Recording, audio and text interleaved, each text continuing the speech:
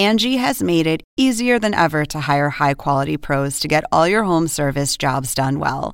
Just bring them your project online or with the Angie app, answer a few questions, and Angie will connect you with local pros who match your specific needs. Or book a service instantly at an upfront price. So join the millions of homeowners who use Angie to care for their homes and get your next home service job done well. Download the free Angie mobile app today or visit Angie.com. That's ANGI.com. With threats to our nation waiting around every corner, adaptability is more important than ever. When conditions change without notice, quick strategic thinking is crucial. And with obstacles consistently impending, determination is essential in overcoming them. It's this willingness, decisiveness, and resilience that sets Marines apart. With our fighting spirit, we don't just fight battles, we win them. Marines are the constant our nation counts on to fight the unknown. And through adaptable problem solving, we do just that. Learn more at Marines.com.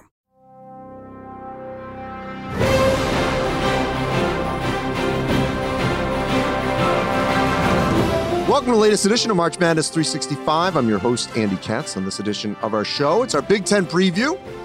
So I'll be joined by Indiana head coach Archie Miller, Michigan head coach Juwan Howard, Robbie Hummel, covers the Big Ten for ESPN and Big Ten Network, and Fox Sports, and of course, played in the Big Ten at Purdue, one of their best players in the last 20 years or so. He will join me as well at March Chadness, as we'll go over the top seniors in college basketball, and then in Katz Ranks, the Kareem Abdul-Jabbar Award candidates, best bigs, best centers. Before we get to that, AP Top 25 came out. But before we even get to that, big shout out to Michigan State head coach Tom Izzo. Listen to his Zoom press conference on Monday after he was diagnosed with COVID-19.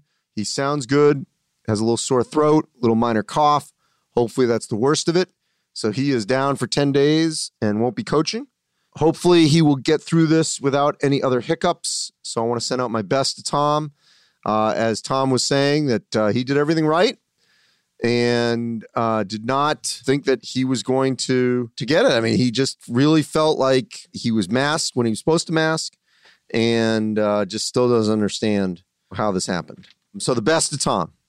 As for the AP Top 25, okay, first off, great to see in the top 5, Gonzaga, Baylor, Villanova. First of all of us, I think whoever is doing a poll, you were going to see basically similar teams in that top 4. I mean, I think we're all going to have that grouping, and I wouldn't be surprised to see, everyone sort of put that in a different order. So seeing Gonzaga, Baylor, Villanova in the top 3, understandable. Not shocked. It's pretty much the way I think it was going to go. And then Virginia, Iowa, Kansas, Wisconsin, Illinois, Duke, Kentucky. I like that top 10. No issue there. Creighton, Tennessee, Michigan State, Texas Tech, West Virginia. Creighton's one team I think could drop a little bit. I like Texas Tech and West Virginia in that grouping. North Carolina, Houston, Arizona State, in that top 18. I think Arizona State's going to end up being higher. Texas, Oregon, Florida State, UCLA, Ohio State, Rutgers, Michigan. I guess you could make an argument that Oregon at 20 is a little high, but Dana Altman always gets his guys going. 21, Florida State. I'm fine with that because I believe in Leonard Hamilton. I thought Houston was a little high at 17. And Ohio State with Seth Towns, he's not healthy right now. So that's why I wouldn't have him in my top 25.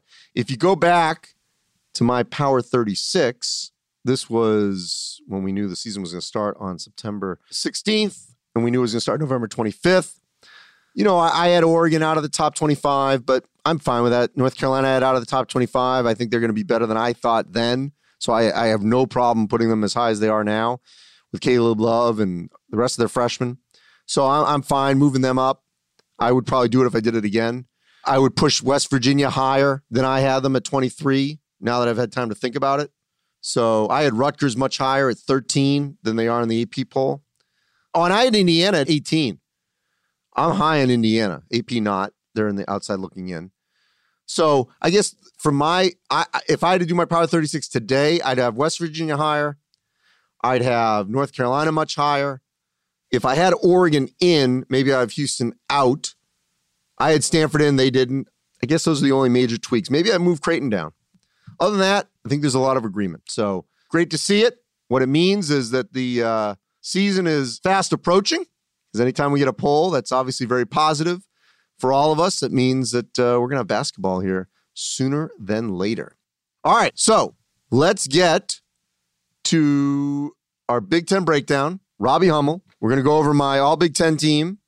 Luka Garza, Ayo Dosunmu, Trace Jackson-Davis, Kofi Cockburn, Geo Baker. That's from Iowa, Illinois, Indiana, Illinois, and Rutgers. My Big Ten predictions of Illinois, Iowa, Wisconsin, Michigan State, Rutgers, Michigan, Indiana, Purdue, Ohio State, Minnesota, Maryland, Northwestern, Penn State, Nebraska. We will go over all of that next with Robbie Hummel. And now joining me here on March Madness 365, Robbie Hummel from ESPN and the Big Ten Network, covering the Big Ten. Obviously, one of the greats in the last decade or so. God, how long has it been? More than that. It's almost been a decade, which is crazy. I graduated in 2012, so not quite. Okay, almost a decade from his Purdue career. All right. Unlike the Big Ten, I'm not going to give you 10 guys, although it was hard. I'm going to give you first off my all Big Ten, 5, and then the way I'm ranking the Big Ten. And then I want you to challenge me and tell me where you are, okay? So first, for my all Big Ten first team, I'm going Luka Garza, obviously, Ayo Dosunmu, obviously, Trace Jackson-Davis from Indiana, Kofi Cockburn, and Geo Baker. I struggled. Do I put Marcus Carr in there instead of Baker? But I really like the fact that Rutgers, I think, will finish higher. I debated Isaiah Livers, wasn't sure. What do you think of that 5, and who would you have either on or off? I don't hate that list. I think that's pretty solid. I think with Geo Baker, that's a toss-up to me between him and Marcus Carr, probably depending on who finishes better, right? Like you kind of said, if Minnesota, which Minnesota to me is going to be interesting. They're totally rebuilt with transfers, and they've got a lot of players, but I think Marcus Carr could be the best point guard, pure point guard in the league in terms of getting his teammates involved. So I'm going to go with Marcus Carr on that team too. I think Luka's a lock. Ayo's a lock. So we said Marcus Carr.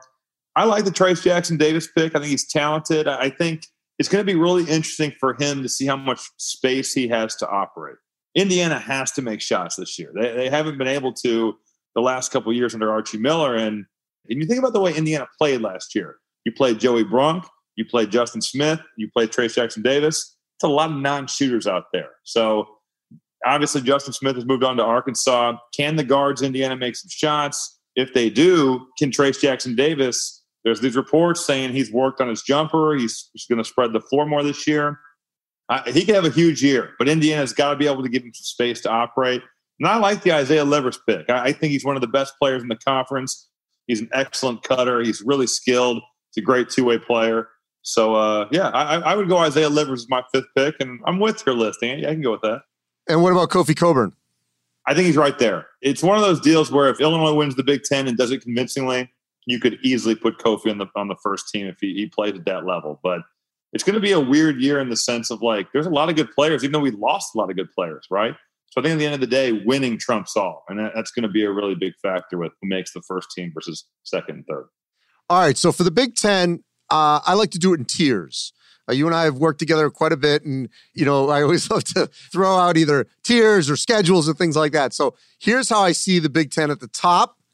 I need your reaction. Am I missing someone? If you agree, disagree. So to me, the first tier actually has 4 teams, and you could debate the order. But I've got Illinois, Iowa, Wisconsin, and I include Michigan State because they're so deep at every position but the point. I know that's huge, but they've got so many guys that can play the 2, 3, 4 in that cluster of positions. And I just think ultimately they will get better. They're going to figure out the point. So I can't see not including them in that top grouping, but that's my top 4 as a tier 1. Where are you on that? I'm with it. I might add Rutgers. That might, sound crazy with the history that they've had in this league, but I like their experience. They're well coached. They're huge. They've always been huge under Steve Peichel. They really defend you. I think Geo Baker's a guy that can play to a first-team all-league level. Ron Harper Jr. They've got guards that can get after you. I like Rutgers, but I like that first tier. I think Illinois is my pick to win the league. Iowa's right there behind them. Wisconsin's going to be interesting. Like, they bring everybody back. They're the reigning Big Ten champions. But to me, how far they can go and whether they can win the league all hinges on Nate Reavers. Really, can he be a star for them? So I like them at the 3 that you put them at. And then you're right with Michigan State. Point guard is the question. Can Rocket Watts run the show? I think we look at him as more of an off guard, but somebody's got to do it, right? They're going to have somebody come in here and run the show. And he's got a year of experience. He's really talented. And you're right, Michigan State is deep otherwise. And you mentioned Wisconsin. They've got a great team that played well at the end to get a share of the Big Ten, although they couldn't shoot the ball at all at the beginning of the year last year. Question is, do they have a star? Do they need a star? We'll see. With Wisconsin, I swear to God, I saw them play at Purdue last year. I did the game, and they played so bad. And it's like burned into my brain. And because of that, I can't say that they're going to be – obviously a lot can happen between now and March, but I swear that has – impacted my decision on Wisconsin here. Well, and you and I were together for the Indiana game where they won by, I think, 30. They murdered them, yeah. But the week or two before, I saw them in Brooklyn, and they were horrible. Yeah. I think they were 2 for 26 against New Mexico. At home, they were a different team. Yes. It's going to be interesting to see. All right, so you mentioned Rutgers. I debated them on Tier 1, but to me, they top Tier 2. Now, with Tier 2, I actually go down Rutgers, Michigan, Indiana, Purdue, and Ohio State, which I may extend to your point. Maybe it includes Minnesota, and it's a deep Tier 2. And to me, if you're in that grouping, you got a great shot to be in the tournament. And we can discuss that right now. But the one reason I did not put Ohio State higher is Chris Holtman told me that Seth Towns is not ready. He doesn't know when he's going to be ready. And he will be ready at some point, hopefully. But that's sort of unknown because he's got to be that replacement for Caleb Wesson. That causes me to pause on the Buckeyes right now, put them higher. But I actually do like Indiana. I think they could be better than projected. Michigan is going to be different without Simpson, but maybe deeper. Sean D. Brown becoming eligible is a huge deal for Juwan Howard's team, I think. I look at your Tier 2 here, Andy, and I think you could shuffle it any of 6 different ways. I wouldn't be surprised if Ohio State finished 6th. I wouldn't be surprised if they finished 10th. And that goes for Indiana, Purdue, Minnesota, Michigan. I think all of those teams are really close. I mean, you can list them however you want, but I think that they are strongly in Tier 2. You can even say they're 5A, 5B, 5C, 5D. They seem pretty similar to me. And the Minnesota pick, I think, is a good one because with Booth Gotch now being eligible, the transfer from Utah, you add in Liam Robbins, so 2 guys that got eligible. He's expected to be the replacement for Daniel Turu. He had a solid career so far at Drake. And their backcourt with Marcus Carr and Gabe Kauscher, that's a really good backcourt. Brandon Johnson from Western Michigan is a really talented guy. I saw him play last year. I had him down in Florida. And he's a 6'8", kind of face you up power forward. He's got great size. He's got a great body. You have to give Richard Pitino a lot of credit. They lost a lot from last year. You think about, Daniel Turu could easily be a top 15 pick in the NBA draft this year, but he's done a nice job of retooling that roster. And you mentioned Gabe Kauscher, Marcus Carr. I think they're going to be a lot better than people think. All right, so what about Purdue? Purdue is interesting to me. You have a nice piece in Travion Williams. You lose Matt Harms. You lose Nogel Eastern. I think they're going to get out and run a lot more. You're going to see some faces that you haven't seen at Purdue because they're young, kids that were redshirting, kids that were freshmen. But they really like their young guards. I know that for a fact. I think guys like Brandon Newman, Ethan Morton is a guy who just came down with mono. That's certainly not going to help them any. But a kid named Jaden Ivey out of South Bend, he's a really talented dude. I think you're going to see him play. I think Purdue's going to try to play a lot more in transition this year. It's so interesting to me to see how Matt Painter has coached different teams. I mean, he morphs to whatever he has. And to me, that's the ultimate compliment of any coach. And Sasha Stefanovic certainly could be one of these ballers who just finds his spot on, the transition as the trailer and pops a 3 or something like that. All right, so the bottom 4, Maryland, huge losses without Anthony Cowan and Jalen Stick-Smith, Eric Ayala, Aaron Wiggins, Darryl Morsell. Good core pieces. Once again, I don't know if they have a star. I like Northwestern to be better because they've got basically their whole team back. We'll see if they're good enough. Penn State could be in turmoil with the coaching change, and we still have to replace Lamar Stevens and Mike Watkins. And I don't know if Seth Lundy and Miles Dredd can pick up that slack. And Nebraska's totally transfer you. They could be much better than any of us project, or Fred Hoiberg may not be able to put all these pieces together. That's fair to say. Nebraska, it's been like a revolving door. Even some of the players you thought might be back from last year are not. And they've got some transfers that are eligible. I know they've talked about Delano Banton as a guy that's a 6'8" point guard, really talented dude. I think he's going to be a piece you see Fred Hoiberg go to. Honestly, Andy, looking at the conference, I really think that you could look at teams 1 through 13 and make a case that they could be there on Selection Sunday, at least with a hope of making the NCAA tournament. Now, that might not happen. I obviously, that's a lot of teams, and somebody's got to lose some of these games. But you mentioned Northwestern. They bring everybody back. To me, you have to ask, is it time now for Pete Nance to kind of elevate his game, right? I mean, we've been hearing about it, all the potential that people have spoken of for the last couple of years. And I think if they're going to do that, he's got to be a big part of it. And you've got some pieces in Miller Kopp, Boo Buie, who had some really good moments last year. I think defensively they need to be better. They weren't as good defensively last year with the group that they had as they have been in years prior. And then Penn State's interesting as well. You lose your leader, you lose your coach, you also lose Lamar Stevens, you lose Mike Watkins. There is a lot of talent there still in State College, though. I just think they're in a situation right now where it's going to be tough to win. It seems like the odds are kind of stacked against them just because you lose so much, your coach, player-wise. But still, I like Myron Jones. I like Miles Dredd. Isaiah Brockington's still there. You mentioned Seth Lundy. They've got pieces. There are good players in State College right now. All right, the last team we didn't mention, Maryland. What are your thoughts on them? I just think there's so much to overcome for them. You have this team that looks capable of making a deep run last year, and unfortunately we don't have the tournament. You lose Anthony Cowan, you lose Sticks. They're going to have to really lean on that core that you mentioned of Ayala, Aaron Wiggins, Daryl Morcell. I think Dante Scott has a much bigger role.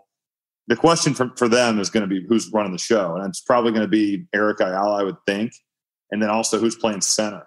Is it Shoal Merrill? Is it somebody that wasn't on the team last year? This is where the loss of the twins from last season transferring out kind of hurts them, right? I just think that there are some major questions from our Turgeon in the front court.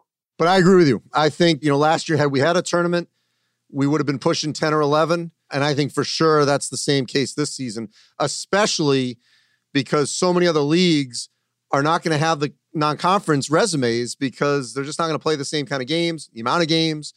And so if there's ever a year where conference play will be the dominant selection discussion, this is the year for the Big Ten because they're going to have so many teams in the top 25. And if the majority of their games are against each other, they're going to benefit. That's true. It's going to be a really interesting year. And then also you have to think about COVID cancellations. It's going to be the Wild West, I think, but it's better than nothing. So we're at least getting something out of this. Well, Robbie, appreciate it. Hope we can work together in some form or fashion this season. Hope so too, Andy. Thanks a lot for having me on. Andy Katz, that guy will rank his wife's dinners. He'll rank anything. All right, it's time here for Katz Ranks here at March Madness 365. For the top bigs, and I know they are called the Kareem Abdul-Jabbar Award candidates by the Hall of Fame. And I've taken some flack over this, about this positionless basketball. So we got to play by the rules. And in hindsight, based on those rules, I would have put Garrison Brooks from North Carolina in the power forward Karl Malone grouping. But I was thinking top bigs, and I'm going to have him as one of my top bigs. So he doesn't necessarily fit in this group, but I didn't have him last week, so I'm going to have to put him in this group. And I know it's 2 years in a row where Carolina fans are going to be mad at me over this, of misappropriating a potentially key star player, all ACC player. So this will be the last time this happens, I promise you. So here are my top candidates for the bigs, the Kareem candidates. Got 13 for you. Liam Robbins from Minnesota, formerly of Drake. He's going to replace Daniel Turu up front for the Gophers. Grant Golden from Richmond, part of a senior class that could lead the Spiders to the A-10 title. Jay Huff from Virginia could have stayed in the NBA draft. He's back. He's going to be one of the best big men in the ACC with the aforementioned Garrison Brooks. Evan Mobley from USC. He's going to have a major impact for the Trojans now that he's arrived, joined his brother on USC. Derek Culver from West Virginia. You pair Culver with Oscar Tshiebwe, and the Mountaineers may have the best front court in the Big 12. At number 8, Cameron Krutwig from Loyola of Chicago.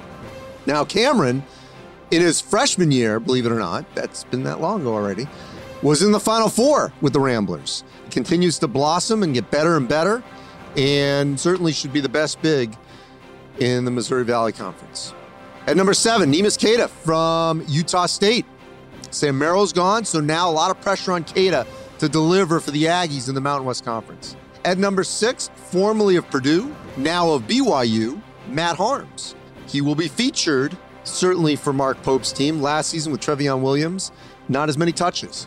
Let's see how he flourishes in the WCC. At number 5, Charles Bassey from Western Kentucky.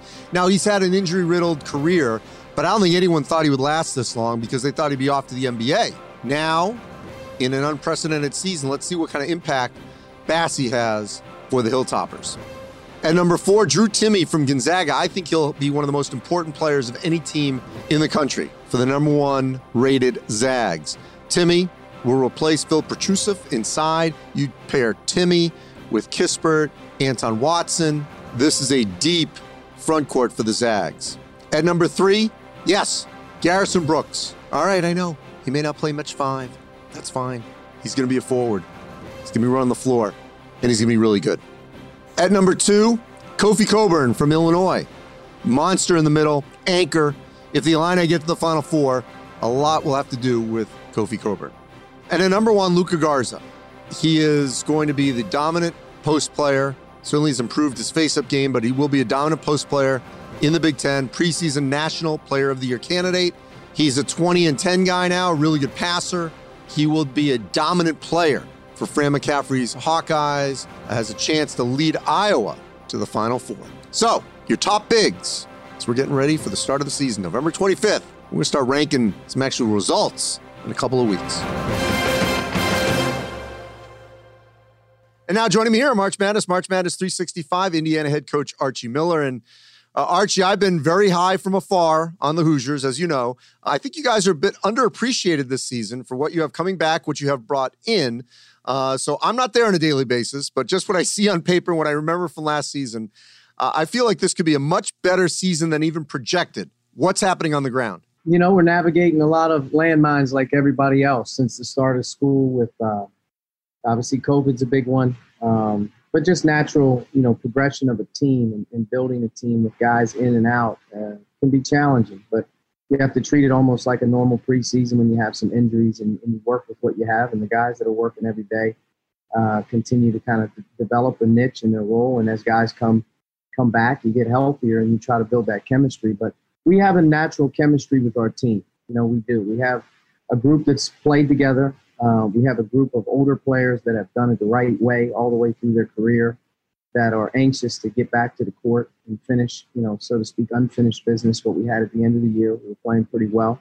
And then our new guys who have joined us are all very familiar with the guys on the current team. We have 3 kids from the state of Indiana who spent a long time recruiting them.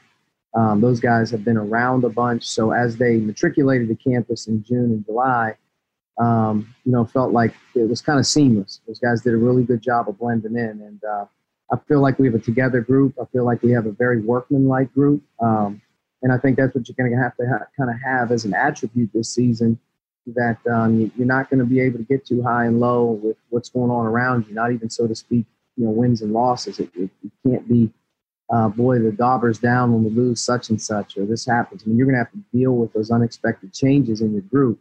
So you're going to need a tough-minded group that's business-like, that's together, and I think that's one quality that we have.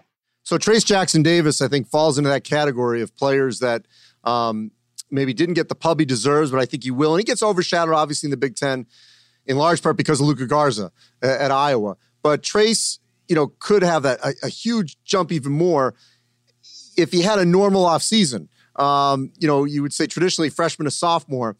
We've seen it even in the Big Ten, obviously, from look what happened in Maryland with Stick Smith or Bruno Fernando or Daniel Oturu at Minnesota.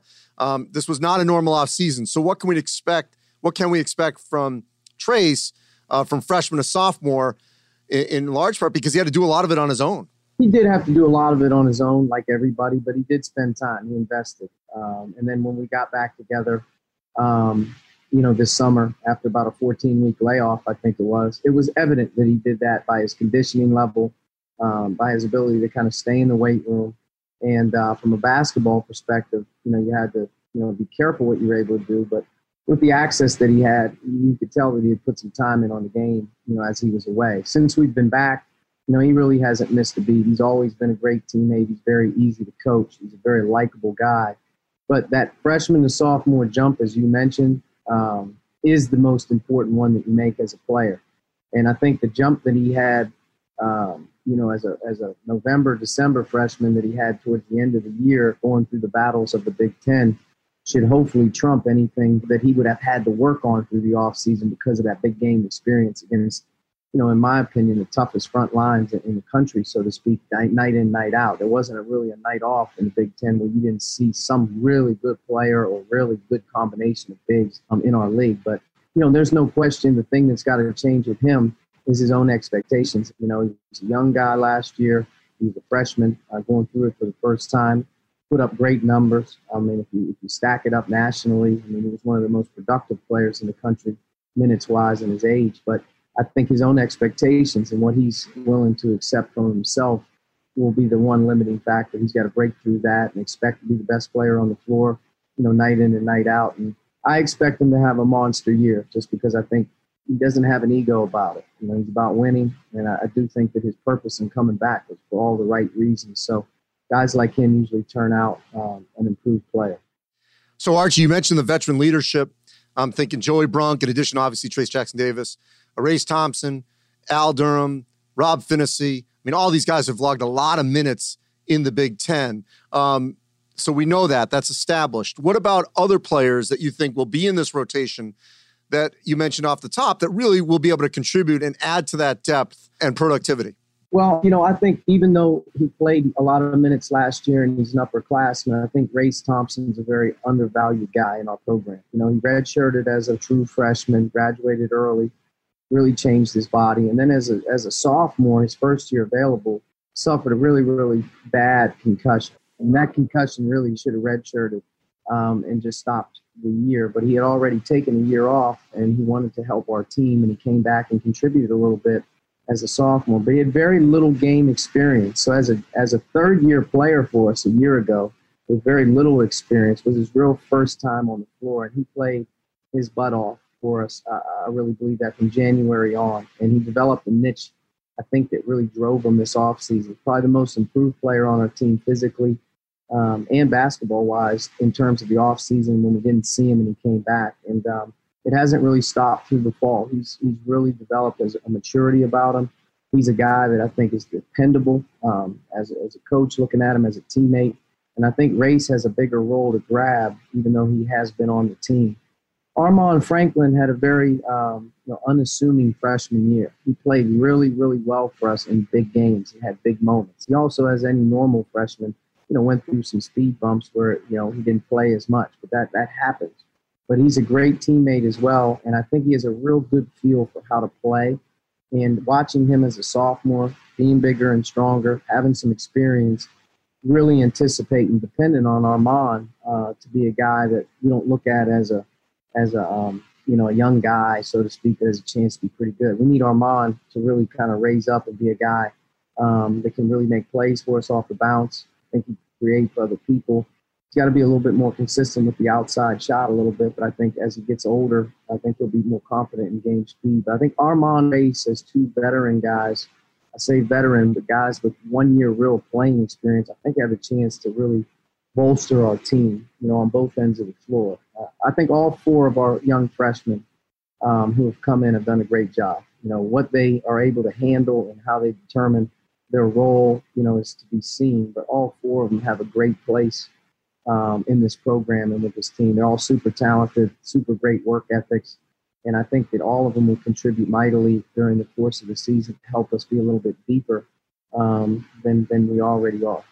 Archie, the league last season would have received probably at least 10, maybe 11 bids.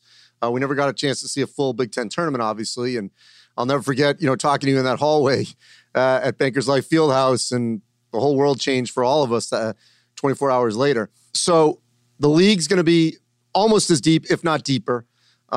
You've played, you've coached in the ACC. The ACC, of course, loves to talk about how it's the greatest league in the country and historically and all that. But, and I'm not just saying this because I do work for the Big Ten Network as well. I cannot remember a time in the last couple of years we've seen a league that's been this deep, this difficult to navigate, and then you add 20 league games. That's going to make it incredibly difficult. What are your thoughts about what this league could be like this season and really this couple year span that you're going through right now? I think that's a good point. It's like a 2.5 year kind of run here where it's been unprecedented. Even if you go back a year prior to last year, it was a deep league. It was a good league. Had teams that were contending for the Final Four, like Michigan State and Michigan. At that time, in Purdue, all were right there, or made it, like Michigan State. But it just built into last season. Last season's overall quality of depth was the deepest that I've ever been a part of in any conference. There was not one game that you played where you felt like there's a dip in the competition level or something like that. And it just didn't matter. Every team, in my opinion, that would have made the NCAA tournament could have advanced very, very far because of that type of grind that we went through. And hopefully it prepares us for this year because the expectation is for it to not take a very big dip. You have programs that return a lot. You have star power returning in a lot of these places. And I think that some of the programs that maybe didn't finish as high all are a year older, or a second-year coach like Fred or Chris at Northwestern, who has a very young team last year with some real good parts. They get a little bit older. But it's a top-heavy league again where you have some real power contenders that I feel like this is a year the Big Ten has a chance to win it all. This is a year the Big Ten has a chance to, again, put unprecedented numbers in the tournament. And the last thing on that, Archie, I'll just say that, all these players that came back, yes, it's different. The NBA season is going to start later. We don't know if there's a G League. But these players also came back because they want to be in this league. Luka Garza, Ayo Dosunmu, Kofi Coburn, Isaiah Livers. I could go down the list. Trace Jackson-Davis. These guys want to be in this league because they know how good it is, the competition they're going to get, and it's obviously going to prepare them for the next level. You want to be in the Big Ten, certainly this season. All right, last thing, Archie, in terms of COVID, there's going to be a lot of changes on how the game is played this season in terms of just the logistics, the game operations. What's it going to be like for coaches, A, if you all have to wear masks to communicate, B, if the officials, have to have a mask on when they talk to you or your players, spread out bench, kind of like we saw down in the NBA. Those kinds of things that, you might have to adjust, and also everyone may hear what you're saying because there may not be fans, and mics might pick up everything. It's going to be a different world. I think just empty arenas, number one, especially when you're in the Big Ten, that's a different feel because, you're used to the 14, 15,000 every single night. So just the decibel level that you're dealing with every night, the intensity, that adrenaline, that's going to be a unique feel. I think we'll have to get through some games to see what that feels like. In terms of coaching in a mask, I think that's an unbelievable challenge. Certain coaches have been coaching a certain way for a long, long period of time. And your program is built, really on how you run things and how you communicate with everybody. And if you're not one of the coaches that, so to speak, has a way of communicating without really talking a lot, you're at an advantage. If you're not a yeller or a screamer, you're trying to get a hold of your players all the time, or you got to get a hold of guys on the bench, it's definitely going to be something I think that everyone's going to have to be mindful of over here the next 3 weeks to prepare for it. Because I know from my standpoint, you coach with feel sometimes, you coach with eye contact, you coach with verbals to your players real quick. So that's going to be a little bit unique. In terms of the officials, we probably both need masks on. So when we do communicate with each other, the mics don't read the cameras don't read the lips. Maybe the mics will pick everything up anyway. I think the NBA did a great job of being able to really go sound mute, at different times during the game. Maybe you can get a little of that going on. But the officials are dealing with a lot too. That's a very unique situation that everyone's looking at as well with officials in terms of the amount of games they do and where they come from in their own personal health. I mean, they're in, you're traveling and you're moving in and around a lot of people nowadays. That can't be a very comfortable setting, but you got a lot of work to do, everybody, to pull it off. I think like everything, you get used to it once it starts to roll. And I think hopefully college basketball in general will start to roll on time. And once we do, we'll make adjustments if we need to, but I think we'll get used to things. Yeah, we're all going to have to be in this together. everyone that is a stakeholder in this game that makes it so great. We just all have to work together to make sure we get the season that we all want. Archie, appreciate it. Best to you and your staff. Stay safe. Thanks, Andy. You too.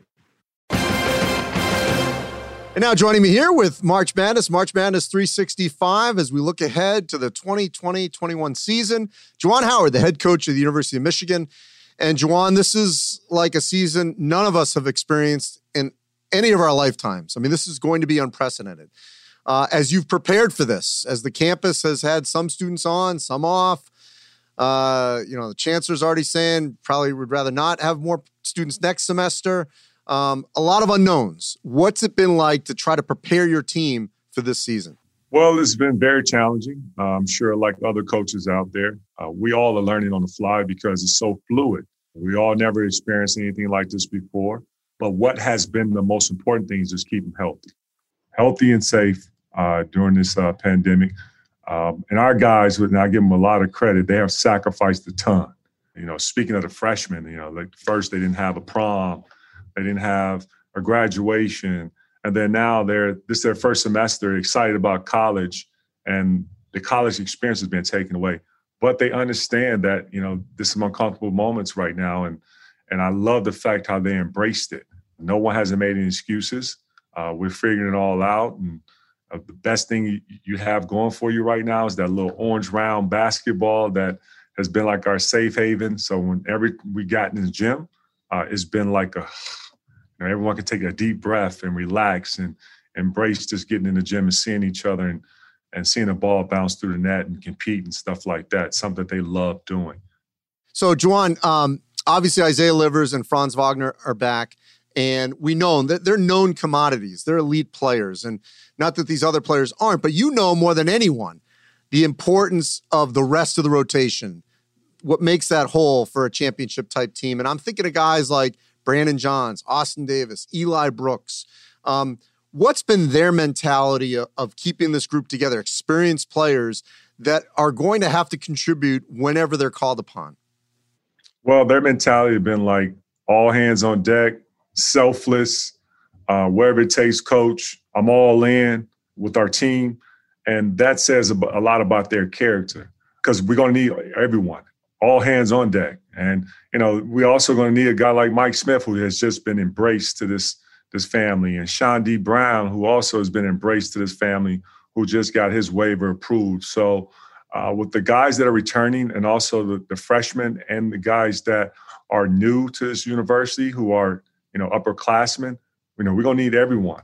And I'm excited to have an opportunity to coach this group because it's a fun group to coach. And I'm seeing how the development is coming and also how the chemistry is forming too, each and every day in practice. Yeah, I was going to get to Smith and Brown coming from Columbia and Wake Forest, their ability to contribute right away. This is also a thing that I think from your professional background would work well here of bringing people together from different franchises, this time different programs that have experience, but now they got to buy into what you are selling and coaching. How has that worked? It's been great because, the conversations had been had early on before they touched foot on campus. With the pandemic, we all had to pivot it to Zoom calls and we had to, figure it out as we go. And the relationship started back then when we were able to have an entire group together on our Zoom, and we started building what the culture looks like here at Michigan, because our goal was as soon as we are returning back to campus, we can hit the ground running. And I felt like we have been, and we've been moving in the right pace and also in the right place. And so I am comfortable with this group. They all are enjoying, going out there and practicing and competing. And we've had some very competitive practices.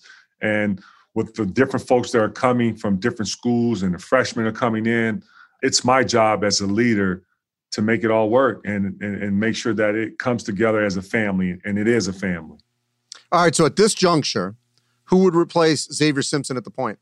All hands on deck, do it by committee. That guy, I get speechless, talking about him because, what he has done this last year for this team, for the staff. He's made my job a lot easier, but he bought in right away in the vision because he played 3 years for Coach Beeline and did a phenomenal job with them. But for us last year, he was great, and his leadership was amazing. So you can't replace him.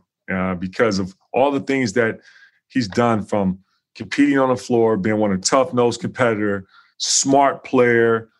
People said he couldn't shoot. He averaged 36% from three last year, the top assist guy in college basketball last season, and one of the best leaders I've ever been around. It's tough to replace that. So we're going to have to do it by committee. Eli Brooks, Mike Smith, Zeb Jackson, Franz Wagner, Isaiah Livers are going to step in and help out.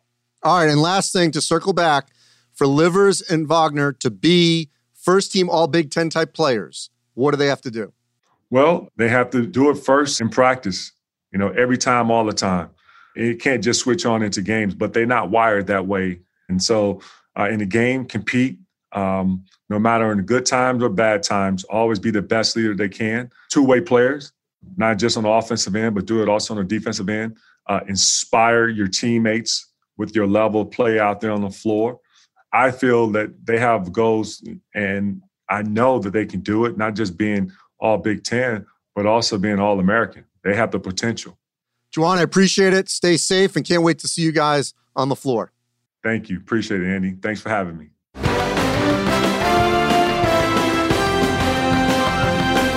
And now it's time for March Chadness. Chad Aycock from Turner Sports. And we're getting closer and closer to the start of the season, Chad. I've already covered the AP Top 25, and I have to say, when I see the Top 25, as much as I love our Power 36 and all our predictions, but it now feels like the season's really going to happen. Like when you see the poll come out, the preseason poll, it's later than it's ever been because the season's starting later. I mean, how much for you does it feel like, okay, we're on the precipice of the start of the season? Yeah, I think just to start off, it doesn't even really feel like November.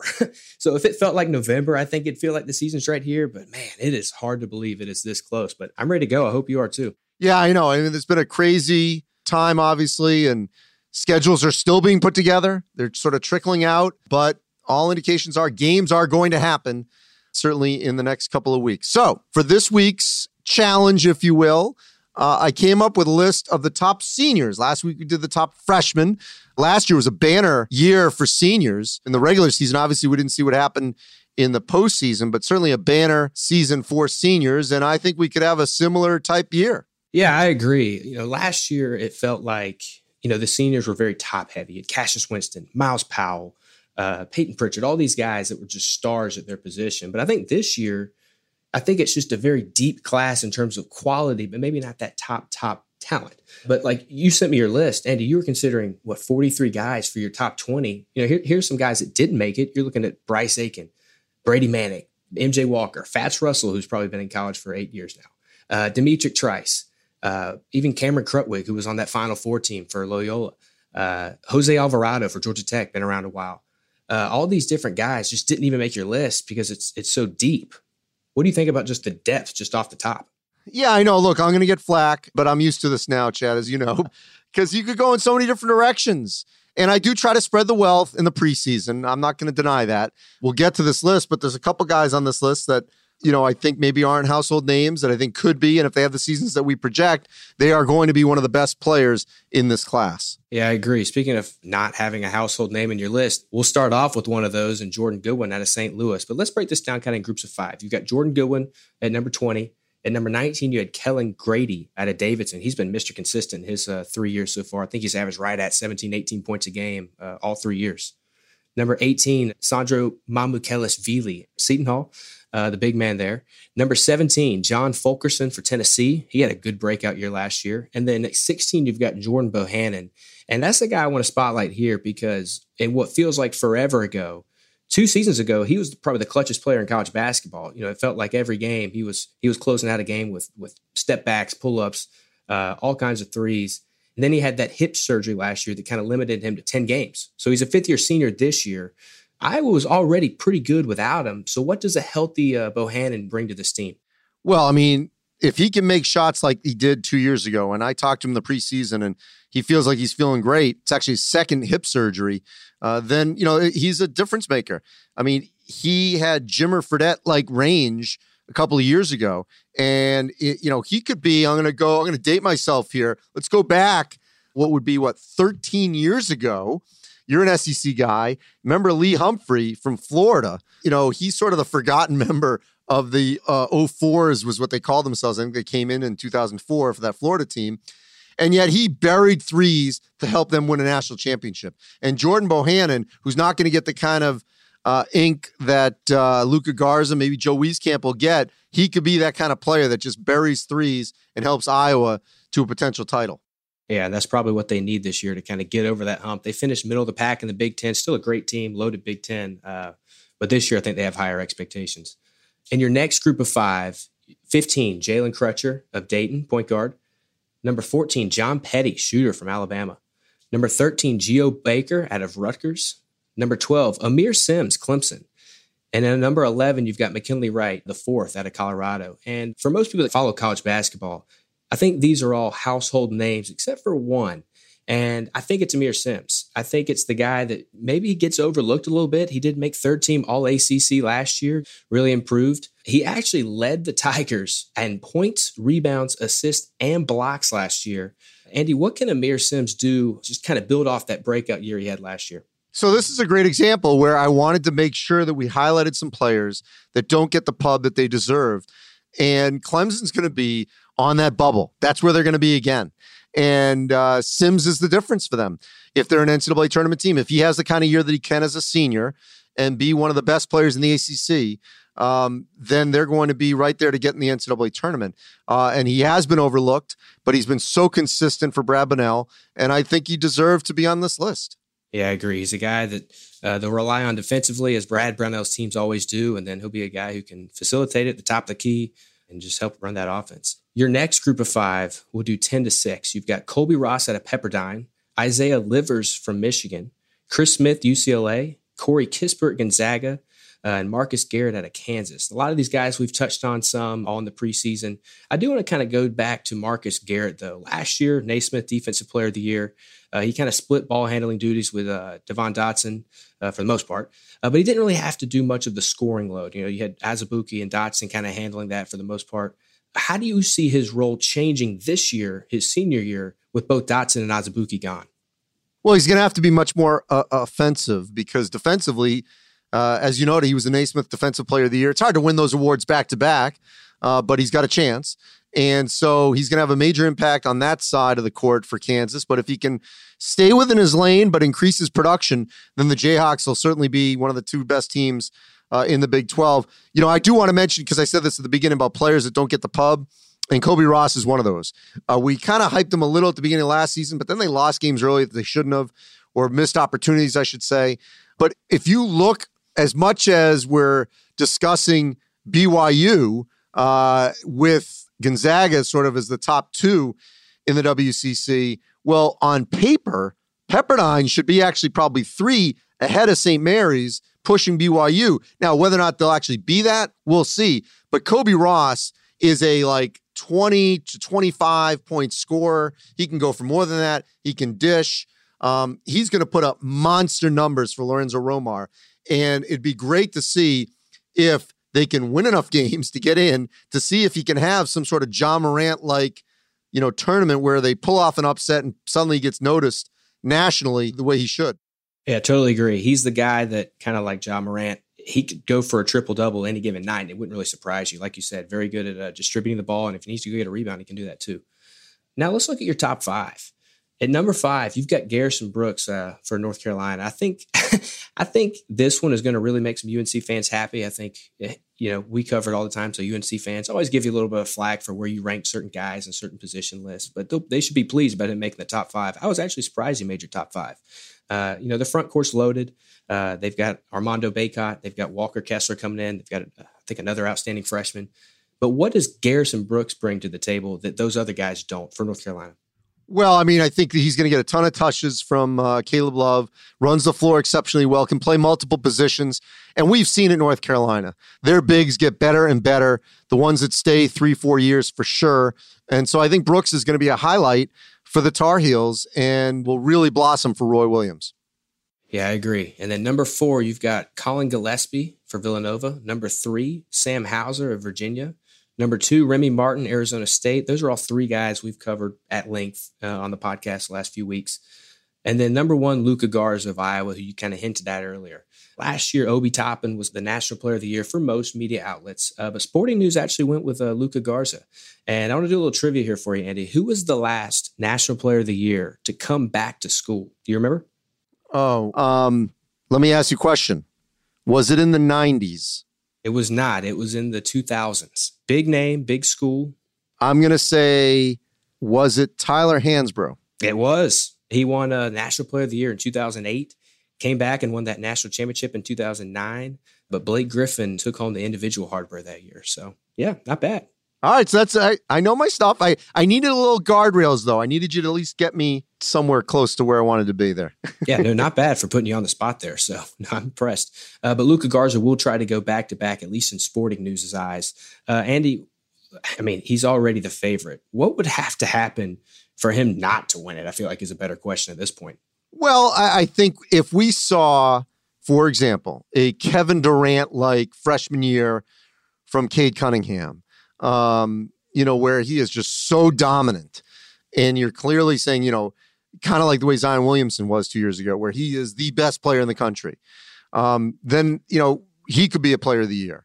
On these lists of seniors and freshmen, I kind of feel like he's probably the one guy that could take it from Luka Garza. Are there other players in the Big Ten like Ayo Dosunmu? If he has an incredible statistical year in Illinois, beats Iowa, let's say twice or 3 times, then it might be hard to give it to Iowa if they can't beat Illinois for the Big Ten title. So, I think there are other candidates out there, but if he stays healthy, it's Luka Garza's to lose. All right. No, I agree with you. So we'll see if he can stay healthy, see what happens with this crazy season we're expecting. A lot of it could depend on how many games are played. So we will find out. But I like your list overall, and it's a good group of seniors. It's a deep group of seniors. Well, you mentioned Garrison Brooks a lot, and next week he will join us on the podcast as we look at the ACC, sort of our last conference breakdown as we get ready for the start of the season the following week. And wedged in all of this, next week will be the NBA draft, believe it or not. So we'll touch on that a little bit as well. Yeah, unique year. Normally we're talking about that in June, July, and now it's right before the season. So fun times. Appreciate it, Chad. Thank you. You got it.